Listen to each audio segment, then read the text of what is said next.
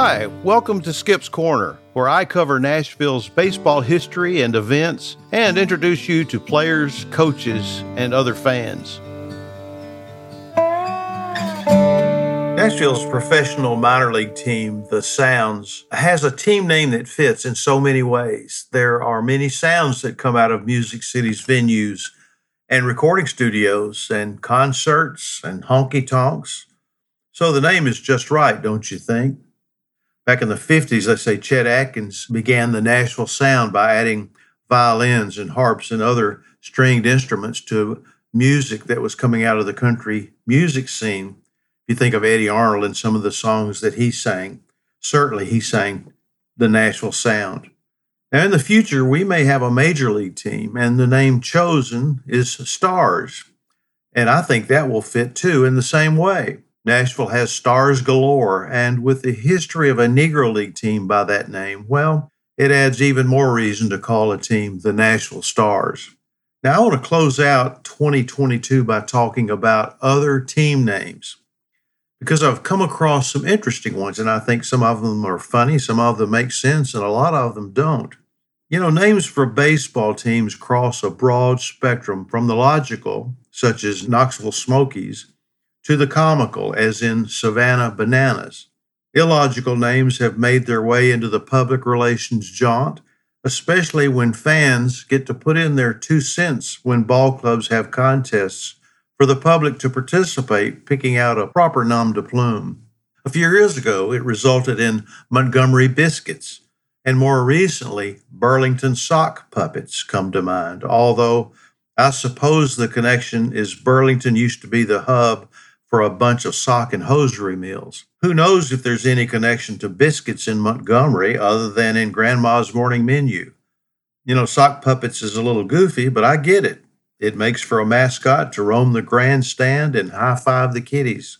Here are a few more unusual names. Some of these go way back into the 19th century, and I think you'll get a kick out of these, and I can't explain all of these.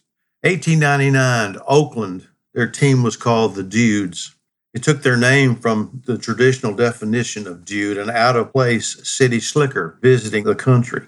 How about the Cleveland Infants in 1890? You know, naming your team the Infants is kind of smart. No one will want to brag about beating you. And in 1890 also, there were the Pittsburgh Burgers. No, not short for hamburger, short for Pittsburgh. Burgers, B-U-R-G-H-E-R-S. There was the New Haven Nutmegs in 1891. And in Troy, New York, their team was called the Washerwomen. Here's what's going to happen, they would say. We're going to get your uniforms real dirty, blood, sweat, mud, and tears, and then we're going to clean them for you because that's what we do. We're the Troy Washerwomen. Well, that's being a little obtuse on that one.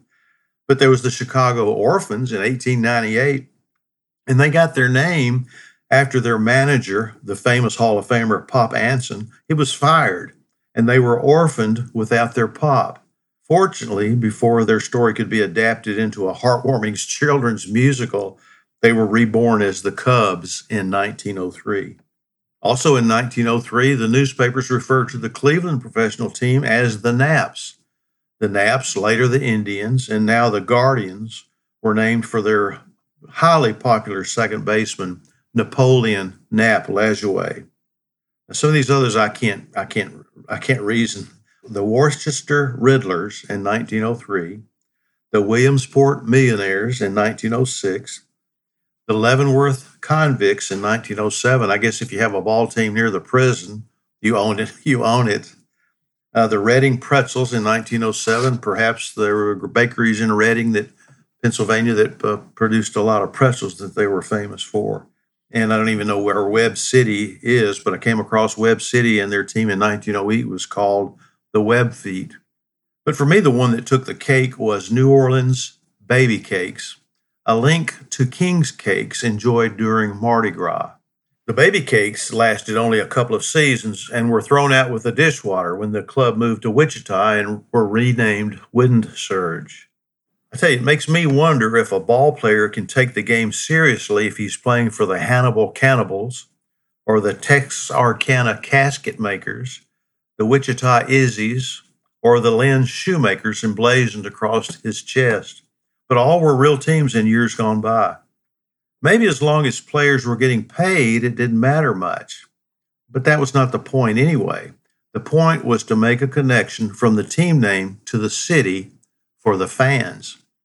And that was up to public relations, but I'm not sure if silly names make it any easier.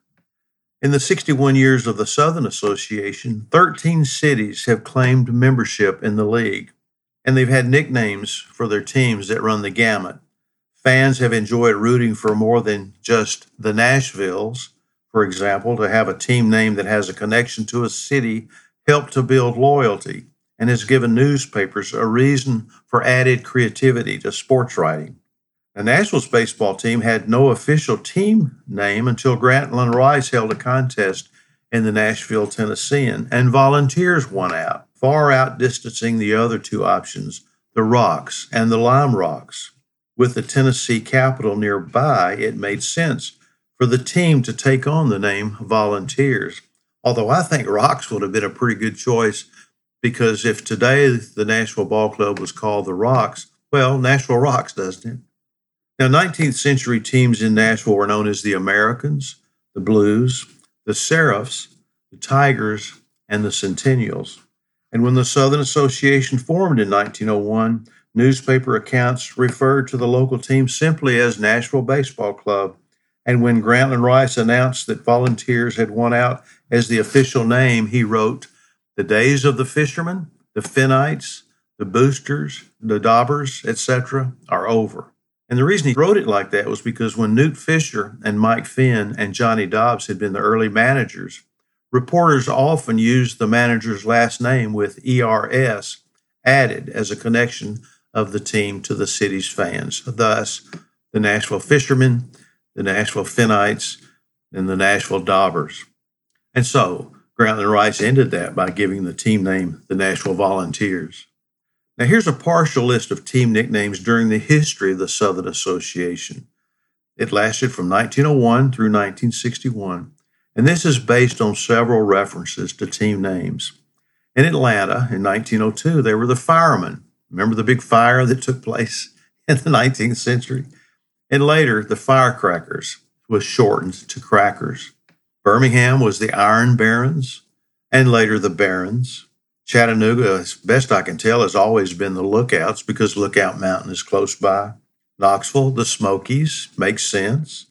Little Rock, the Travelers, I'm not really sure why, but somebody came up with that name. It fit and it stuck because the team was named that as early as 1901. The Macon Peaches makes sense when you stop and think about it. And then Memphis had several. They were the Memphis Egyptians in 1901 to 1907. Once again, Memphis sits on the edge of the Nile River in Egypt, and Memphis sits on the edge of the Mississippi River, so the Memphis Egyptians. And then in 1902, they were called the Frankfurters when the manager was Charles Frank.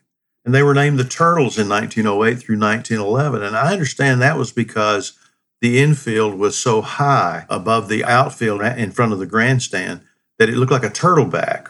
I've heard that instance also about Rickwood Field in Birmingham, but I don't remember Birmingham's team ever being called the Turtles. And then beginning in 1912, Memphis's team became known as the Chickasaws for the Indian occupation that was in that area from years ago. And that was often shortened to the Chicks. Mobile, Alabama was the Seagulls, then the Bears, and the Marines. And more recently, the Bay Bears, but they've moved now near Huntsville, Alabama. And the Montgomery Black Sox in 1903 became the Senators in 1904. Montgomery is the state capital of Alabama. Then the Climbers, Climbers, for some reason I don't know. The Billikens, and then the Rebels. And as I said earlier, Nashville was the Fishermen. They were also known as the Gray Sox for obvious reasons. The Finnites, the Daubers, and then, of course, the Volunteers and Vols. New Orleans, as best I can tell, has always been known as the Pelicans. And in 1901, the only season that Selma, Alabama had a team in the Southern Association, they were called the Christians. Shreveport, Louisiana, their team was called the Giants, the Pirates, And in 1959 to 61, they were called the Sports. Well, that's it on team names. I'm ending the 2022 with that. I'm grateful for you for listening in. Let's look forward to a 2023, a new name for a new year, and let's make it a good one. And I'm grateful that you would listen in. And if you want to email me and give me an idea or a criticism or a suggestion, feel free to send me a note at 262downright@gmail.com. And have a happy new year.